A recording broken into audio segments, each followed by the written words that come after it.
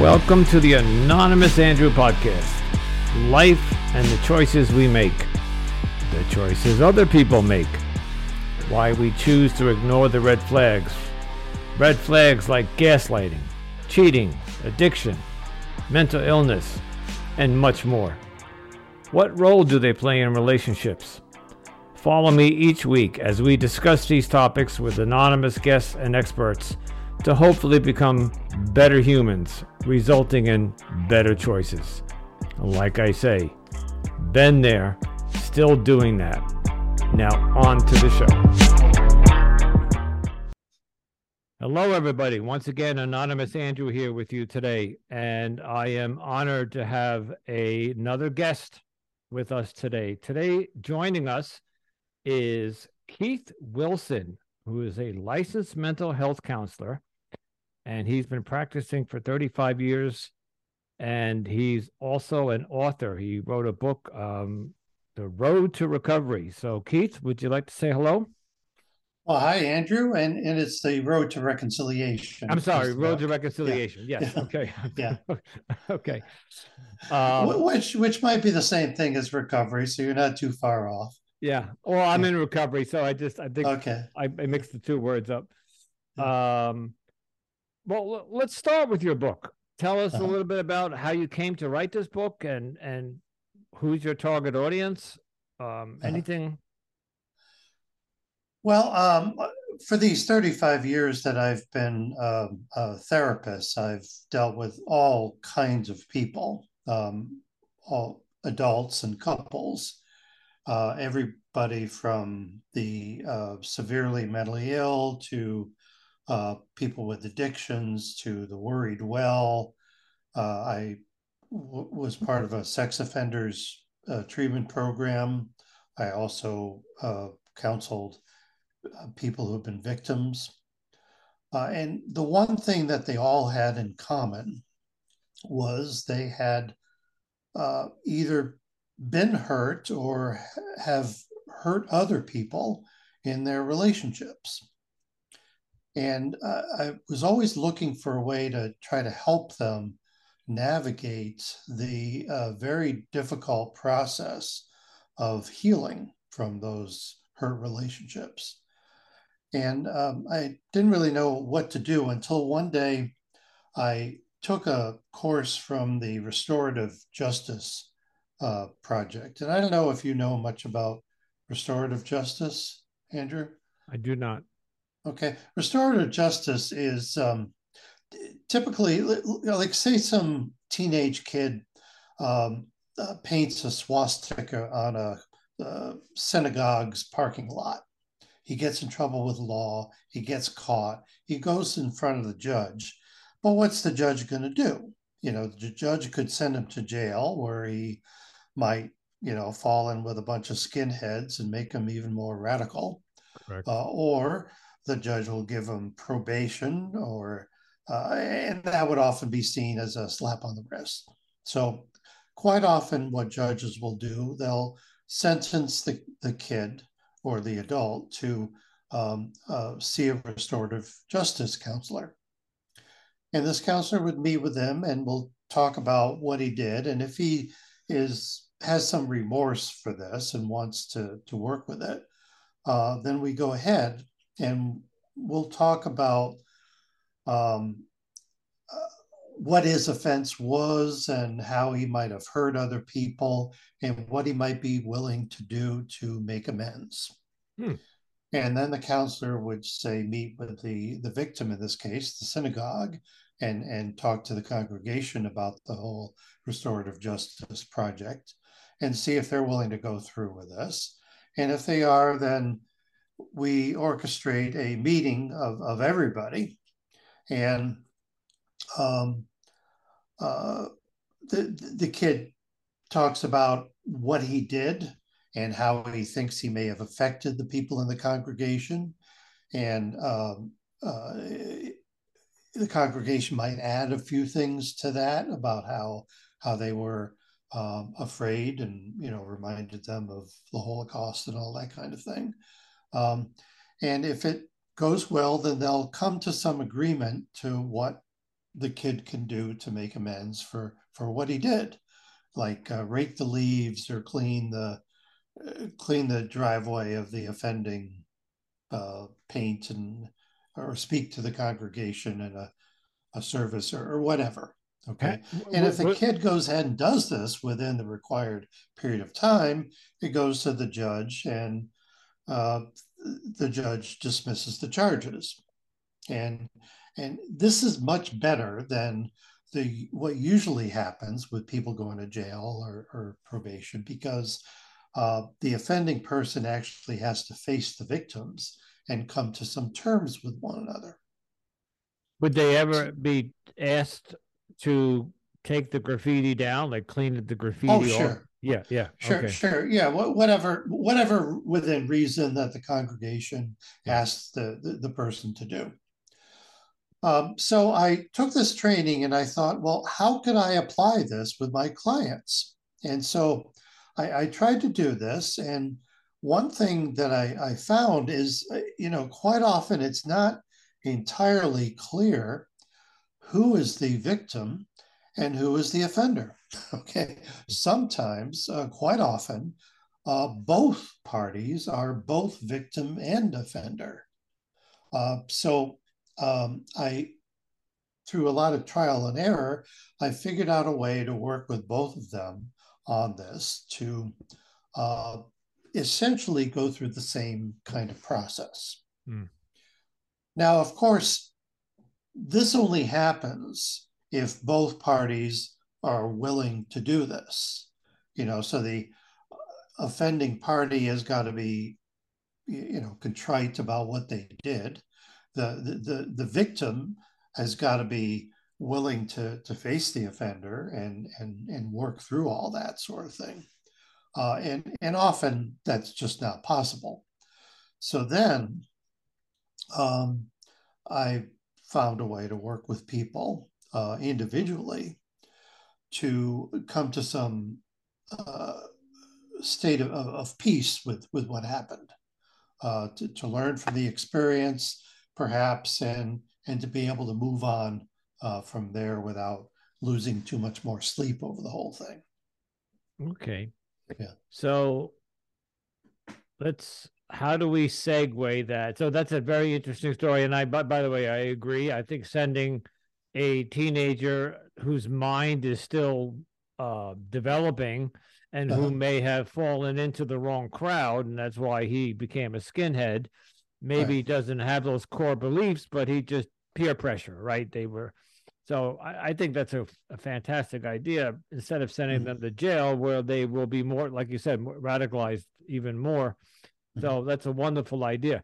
How do we segue that into relationships? Well, let's take, for instance, the active alcoholic who has been drinking for years, and quite often, not all the time, but quite often, that person's drinking damages the relationship that they're in. Okay. And I'm a recovering alcoholic with 8 years sobriety, so I'm familiar with that. Okay. Yeah. Right. Um, and if that alcoholic were to go to rehab and maybe even go to outpatient treatment, they'll work with that person to try to prevent a relapse, but they don't do an awful lot in professional treatment to help people restore the relationships that were harmed. Now in AA, there's quite a bit of tradition here about going to the people that you harmed and confessing what you did and seeking to make amends and all that kind of thing. But there has never been an awful lot of guidance about this. So I took a look at this to see if there might be a way of helping, say, these recovering alcoholics to restore the relationships that were harmed by their drinking. And in those cases, it's typically very complicated. the non-drinking spouse. I mean, if there is one, sometimes they both are active in addiction. But the non-addicting spouse is often harmed by the person's drinking. But being a victim uh, uh, by somebody else, being victimized by somebody else, does not make anybody into a good person. Okay, being victimized is a very dangerous occupation. Aside from the harm of being victimized, it's very easy to go off the rails and lose track of what you think is right in an effort to maybe make things right between the two of you. So quite often there, even the spouse who was not drinking is guilty of a lot of things. So we have to kind of work with both parties about what their offenses have been, and try to work with them both at the same time to make amends. And there's also, from my experience, there's that trust issue. So if there is like a marriage or a union between two people, and one of them is a recovering alcoholic, the other person, the victim, may not trust the alcohol, because alcoholics and addicts can't be trusted, especially if they're active. And if they go through the 12 steps and they make the amends and all that, in my experience, when in the relationships that I've been in, they were concerned that I would relapse. Sure. So there's always that anxiety that and then of course you have Al-Anon, where the victims can go to Al-Anon and learn how to deal with the alcoholic. I don't know if that comes into play at all. Sure. So and that's bad, because generally the addicts' loved ones are going to be the last people to believe in the addict's recovery. Correct. Okay. Yeah. Right. Yeah. Everybody else is going to celebrate your clean time, but the loved ones are going to say, "Oh, hey, that's very nice, but are you going to be able to keep it up?" Right. And so it's ironic here that the people who love you most are going to be the ones who don't believe in you the most. But and you probably are familiar with this. I'm guessing you've been to a few AA meetings. At our anniversary meetings, we invite the families. They're open meetings, so the family gets to see how the program works. They get to see. So up in the front of the room are 5 celebrants, and one has 20 years, one has 30 years, one has 12 years. And the family gets to see that the program does work if the alcoholic works the program. So it gives them some sort of hope that maybe their partner, if they just follow what the 12-step program suggests, get a sponsor and do the work and make commitments and all that there could be hope. Yeah.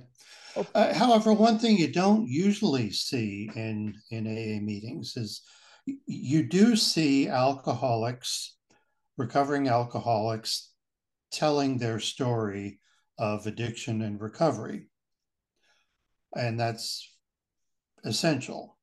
But what you don't hear so much is the alcoholic telling their loved one's story of the addict's own addiction and recovery.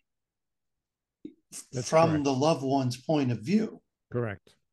But I think a recovering person needs to be able to not only know what his own story is, okay, but what his loved one's story is about his own addiction, because that's what he is risking when he relapses.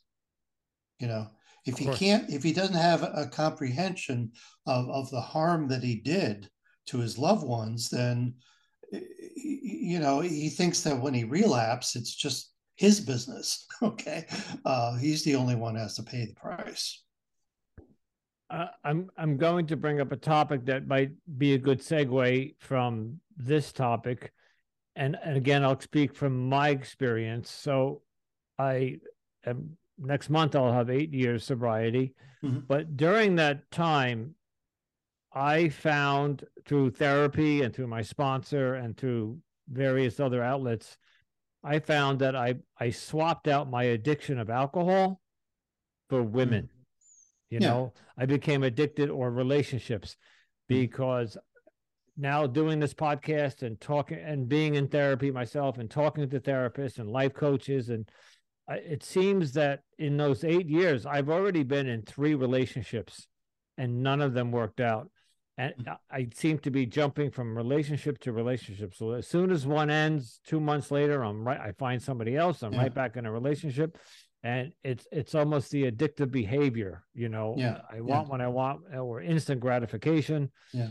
um so I think you were right that you had mentioned earlier something about some of the rehabs, or some of even the 12 steps don't, the fellowship doesn't teach us how to deal with the transference of addiction. So Yeah. I put Yeah. down the drink, but I picked up a woman. I put Yeah. down the drink and I picked up a relationship. I picked up Yeah. I became codependent. And Yeah. Yeah. The way it works is a drug turns the person into an addict, and mhm, then the addict turns everything else into a drug. correct. Right. Yeah. Yeah. They can I've seen many alcoholics turn to gambling, to sex, to anything that's addiction. Um, so, all right. So, uh, fascinating. I'm trying to think how to go from that to an abusive relationship. This last Mhm. relationship that I was in,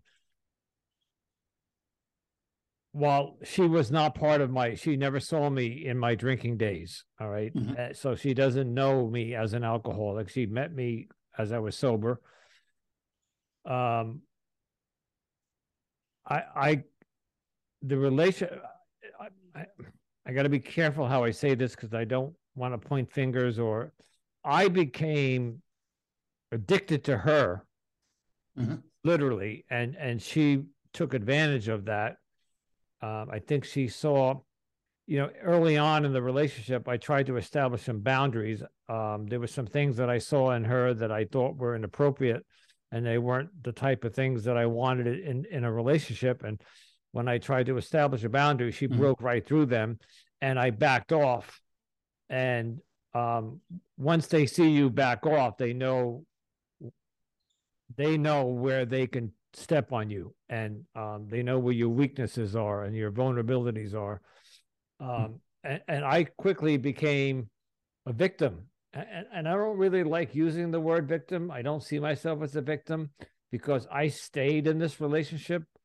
Mhm. I chose to stay, or I chose to ignore the red flags. I knew this woman was cheating on me. I knew she was lying to me. And yet I stayed, and it I had the victim mentality. And it took me a long time, especially after the breakup, many, many, many months of therapy, and again, talking to other people and working the 12 steps, to learn that I wasn't a victim. Um, I was an active participant in this codependent relationship. So, Mhm. can you speak about codependency at all? Sure. Sure. Well, what I hear you saying here is that you bear some responsibility Correct. for the outcome. You could have seen what was happening a long time ago, but perhaps because maybe you had once clung to your alcohol, um, uh, you didn't allow the reality of what was happening to seep in, and so you became an active participant in your own victimization. Correct. And I think it's very good that you have an awareness of that. But I would kind of caution you from rushing too quickly through the awareness of being a victim stage. Correct. And what I usually ask people to do, and maybe you've already done this, I don't know, is to actually sit down and make a list of all the offenses that this person committed against you. And start with the physical offenses, the financial costs, some of the emotional ones, but also to count in lost opportunity costs.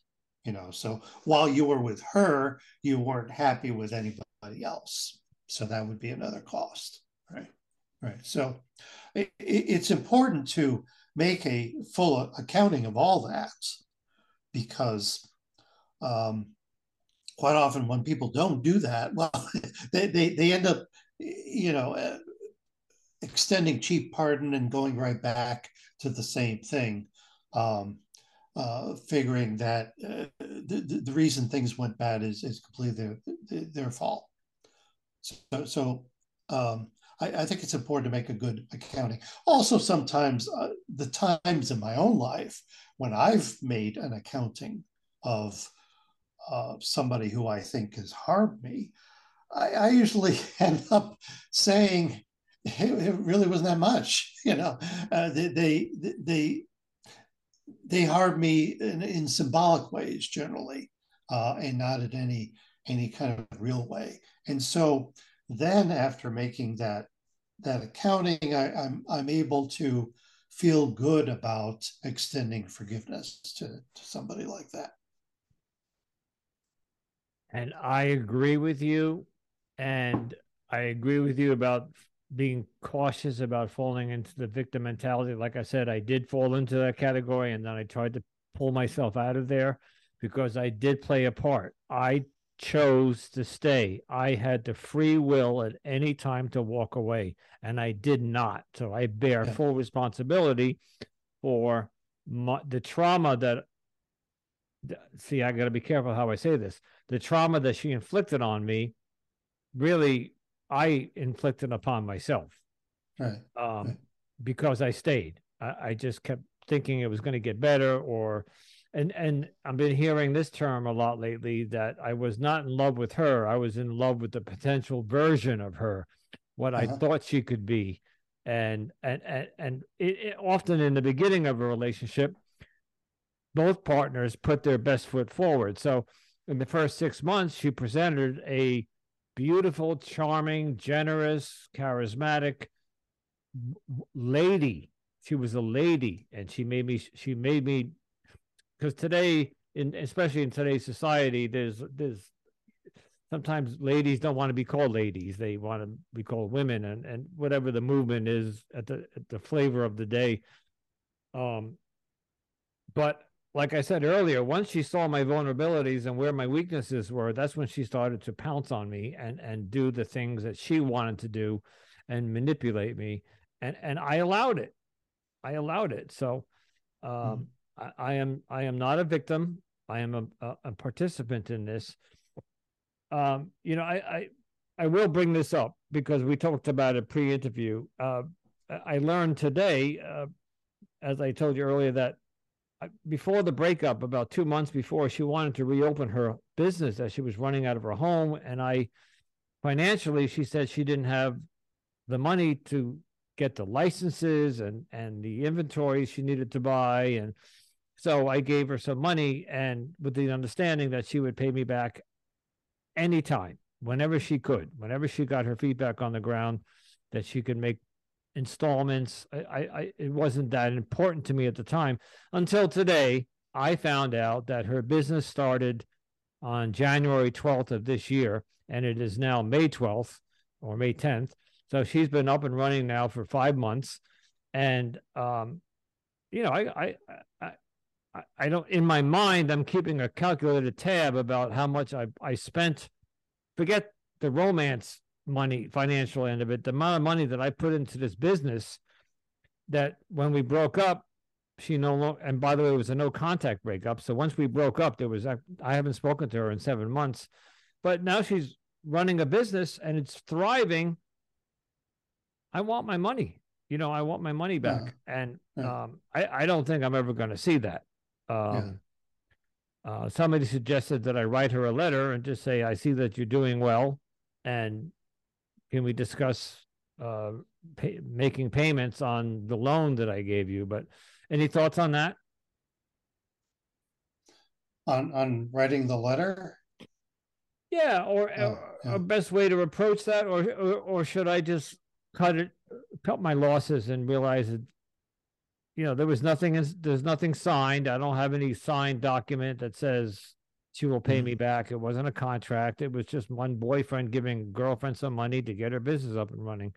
Right. Right. But you trust that person at that time to keep Yeah. their word, and I'm only bringing this up because this came to light today to me, and I had already in my mind that money was gone. Over the Mhm. last 7 months, I said I'm never going to see that money because I really didn't know what she was doing. I didn't know if her business had taken off, if she even pursued the business, if she went off in a different direction. I don't know what she's doing today until I got some information today that it's doing well, and then I started thinking, oh, if she's now making money. So I haven't Okay. even had a chance to process this yet, Keith. Okay. Well, you're talking about the very difficult matter of trying to get justice Yeah, for the harms that were done to you. And I mean, if you can pursue it legally, uh, I would encourage you to do that. But if that's not a possibility, then it is a very difficult yeah, matter it to try is. to get justice, Yeah. especially from somebody who is not prone to acknowledge that they did anything wrong. I I Right. I thought she was an honorable person, and now I think to myself, does she have no shame? Does she have no honor? Does she have no dignity to know that not only what she put me through, but that I did hand over these large amounts of money in increments of 500 here, 500 there, 1,000 here, and I, to me, I can't put my head down on the pillow knowing I owe somebody money who graciously gave me that money, and if I could make a payment plan with them. I mean, it would be nice if she reached out to me and said, "Hey, I'll Mhm. Zelle you $100 a month for the next 12 months, and would that be okay with you?" But I think it's pretty obvious that I'm not going to get that phone call or that Mhm. transaction. So Yeah. okay, Well, what I usually tell people who feel that they've been hurt by somebody that they love, and if that person also feels partially responsible for this, I encourage them to start with going to them and apologizing for your part hmm, before you present your own list of grievances, and clean up your own side of the street, more so to speak, yeah, first. um, Decent people will see that you're cleaning up your side of the street, and then they'll follow suit. They'll do the same kind of thing. Non-decent people probably will say, "Oh, good, yeah, he's cleaning that up, and so now I don't have to." yeah, So then you got to try to bring it up in such a way. But it's a lot easier to bring this up when you've got a clean side of the street there than when you have yeah, a dirty side of the street. Um, and really, the harm you did probably to yourself, it sounds like, by staying in this relationship long after you knew it wasn't going to work, might even be equal to the harm that she did to you. Um, I don't know. You'd have to do this accounting yeah, yeah. to be sure. But And there is one of the it's the ninth step is about continuing to make living amends. So if Right, we right, make the fourth step is about making amends to the people in our past that we harmed during our alcoholic days.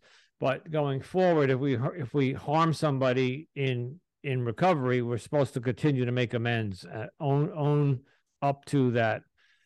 I know that there were times that I, like you said, I was responsible for some of the things. There were many times that she came to me in the relationship and said to me, I would like to get out of this relationship. I don't think it's going to work for me.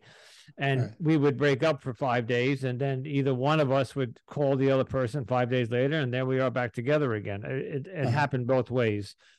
right, So I don't, go right. ahead. Well, there's a million mistakes that victims can make when they've been hurt by somebody they love, but they all boil down to two.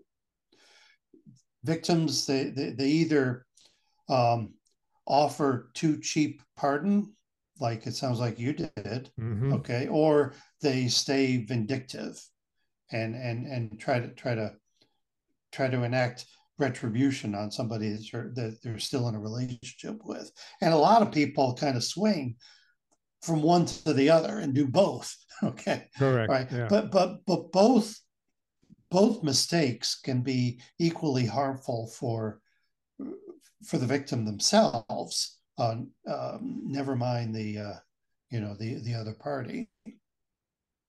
What is your viewpoint or your insight into a term that I've been hearing a lot, and it's not an old term, closure? What is Uh, closure? Is closure something that is necessary, or does it? Like I said earlier, there's been no contact between her and I. I'm afraid to right. even write her a letter or contact her about this money because I don't want to open up a dialogue because there was a connection that she and I had that once we got back on the phone and started talking to each other, I'm afraid that reconciliation might actually begin. And she might say, Yeah. "Oh, I miss you and I miss you." And then we forget about all the transgressions that happened and we're Well, right that back wouldn't in. be reconciliation. That would be cheap pardon.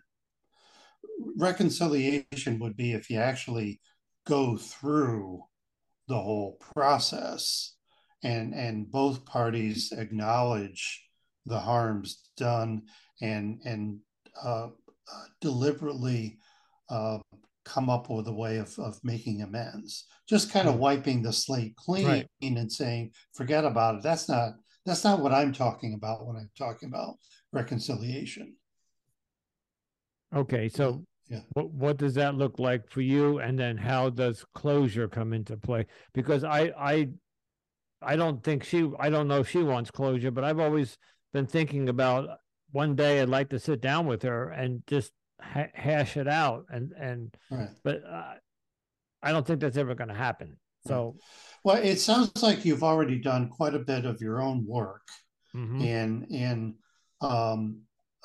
processing what happened, so that you're not just blaming her. You also are taking some responsibility and all that kind of thing. You might be ready for this meeting, but I'll tell you, um, uh, one person is generally ready before the other one, correct. always. Yeah. Okay. So somebody is kind of waiting at the intersection Mm-hmm, for yeah. this person to come and have done the real work of processing what happened and is ready to get real. Okay. Um, so when you're waiting at that intersection, um, you got to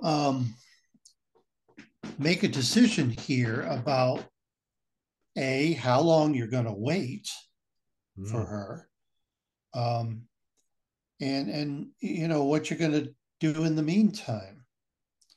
Um, and so, what I think your task is at this point here is never mind reconciliation with her.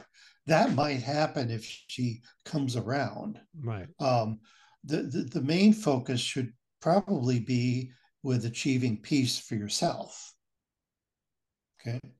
Okay. Now, to achieve peace, the first thing I would ask is, are you safe? Okay. Because if you're still, well, if you're still with her, if you're still giving her money, if she's still, getting, leaving messages for you and that kind of thing, and playing with your head, then you're not in a position of safety. You're never going to find peace No, as long as you don't have safety. but that's not the Okay. case in my case. There, like I said, Okay. there's been no contact, so I am safe. Okay. Okay. So then it's a matter of not dealing with her, but dealing with the version of her that you have in your head. Mm-hmm. Okay. And coming to some terms with that version, so that she's not, renting too much space in your head all the time. And thank you for saying that, because again, the reason I started this podcast was somewhat of a therapeutic thing for myself, but I also wanted to get the word out there. I don't believe in this world, in the mental health or behavioral world that we're living in, whether it's a shooting in the morning, they're always blaming somebody who's mentally ill. Just the other day, I don't know if you heard, in New York City, there was a homeless man that was put on a chokehold and he died. Right. Right. Yeah, there's mental illness talked about everywhere, and I forgot where I was going with this point. Um, but I've been healing, and Uh-huh. I also went through EMDR therapy. I went to a therapist because I felt that I was traumatized. I didn't Okay. tell this to you, but the audience knows this. The last time she and I were intimate, she came over, and there was a part of her body that is a sexual part of her body that was engorged. It was inflamed, and it was obvious that she was with men all night long, and that was traumatizing to me, because that's what took the straw the camel's back. I couldn't take it anymore. It was because she would come over frequently on the weekends and tell me that Uh-huh. she can't have intercourse or she can't have sex. And the reason was that she was out the night before with men, and then she was too sore to have intercourse with me. All of this was traumatic for me. So I had to go to a trauma specialist, and we did EMDR therapy, and it worked. I finally got over that and past that. Um, so I am going through a healing process, and I Uh-huh. think I've gotten to a point where I'm safe and happy until today. Until I Mm-hmm. found Yeah. out about this Yeah. business, and now, oh my God, she's making all this, because I actually know how much money she's charging for this business, and um, a lot of it can be a cash business. So she's raking in the money. Uh-huh. Because I also know that she ran a business for 12 years, and she told me how much money she made during those 12 years. So I'm angry that you're making all this money, and I'm the one that helped you get the business off the ground. So, Right. Right. but Yeah. that aside, I'm I have healed, and this is where I was going. I think a little earlier. This is the first time in my adult life, sobriety or otherwise, that I have taken this much time to myself. I am now Uh-huh. single 7 months. I did not jump right back into another relationship. I Okay. have been sitting with myself now for 7 months, concentrating on this podcast, trying to learn, having experts on, like as yourself and other people who have gone through this type of experience, and Uh-huh. hearing their stories. And this is, while it might be like, I look at it sometimes as a second job, because at some point there will be a monetary gain from this, but there isn't now. I'm enjoying doing this, and Mhm. I'm learning so much about not only myself but other people. Everything from why people gaslight. I even learned what the term gaslight, where it came from, because we throw that word around. Does anybody ever know what gaslight really means? Well, there was a movie, right? Right. Yeah. I Alfred forget who. Hitchcock Yeah. movie Yeah. back from the Yeah. 30s. But Yeah. I had to research that, and I did Yeah. a whole episode on that. So these are the things that I'm learning, because she was a fantastic professional gaslighter.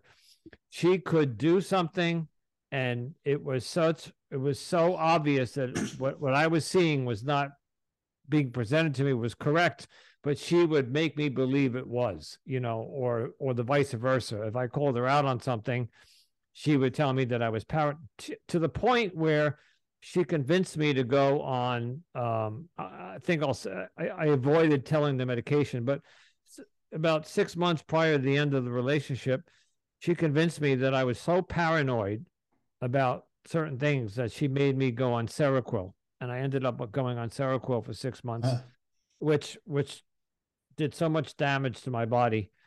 I'm off it now, but these are the things that she was able to manipulate me into. Like, you need medication because you're paranoid, and in the end, I wasn't paranoid. What I thought what she was doing indeed is what she was doing. So, all right, Keith.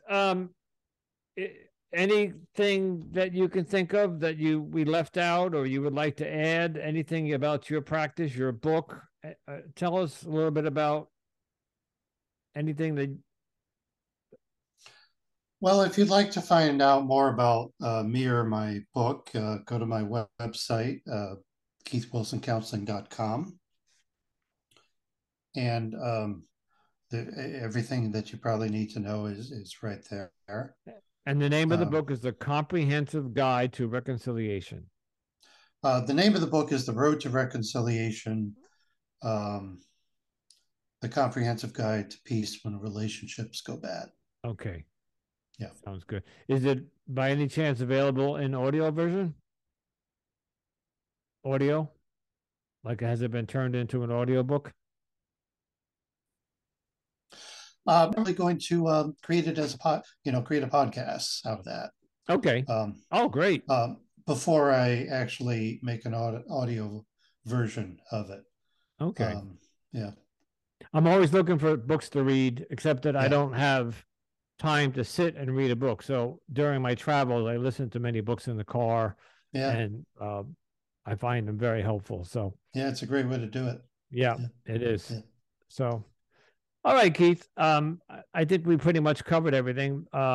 Maybe we'll have you back in the future for an update or some more questions.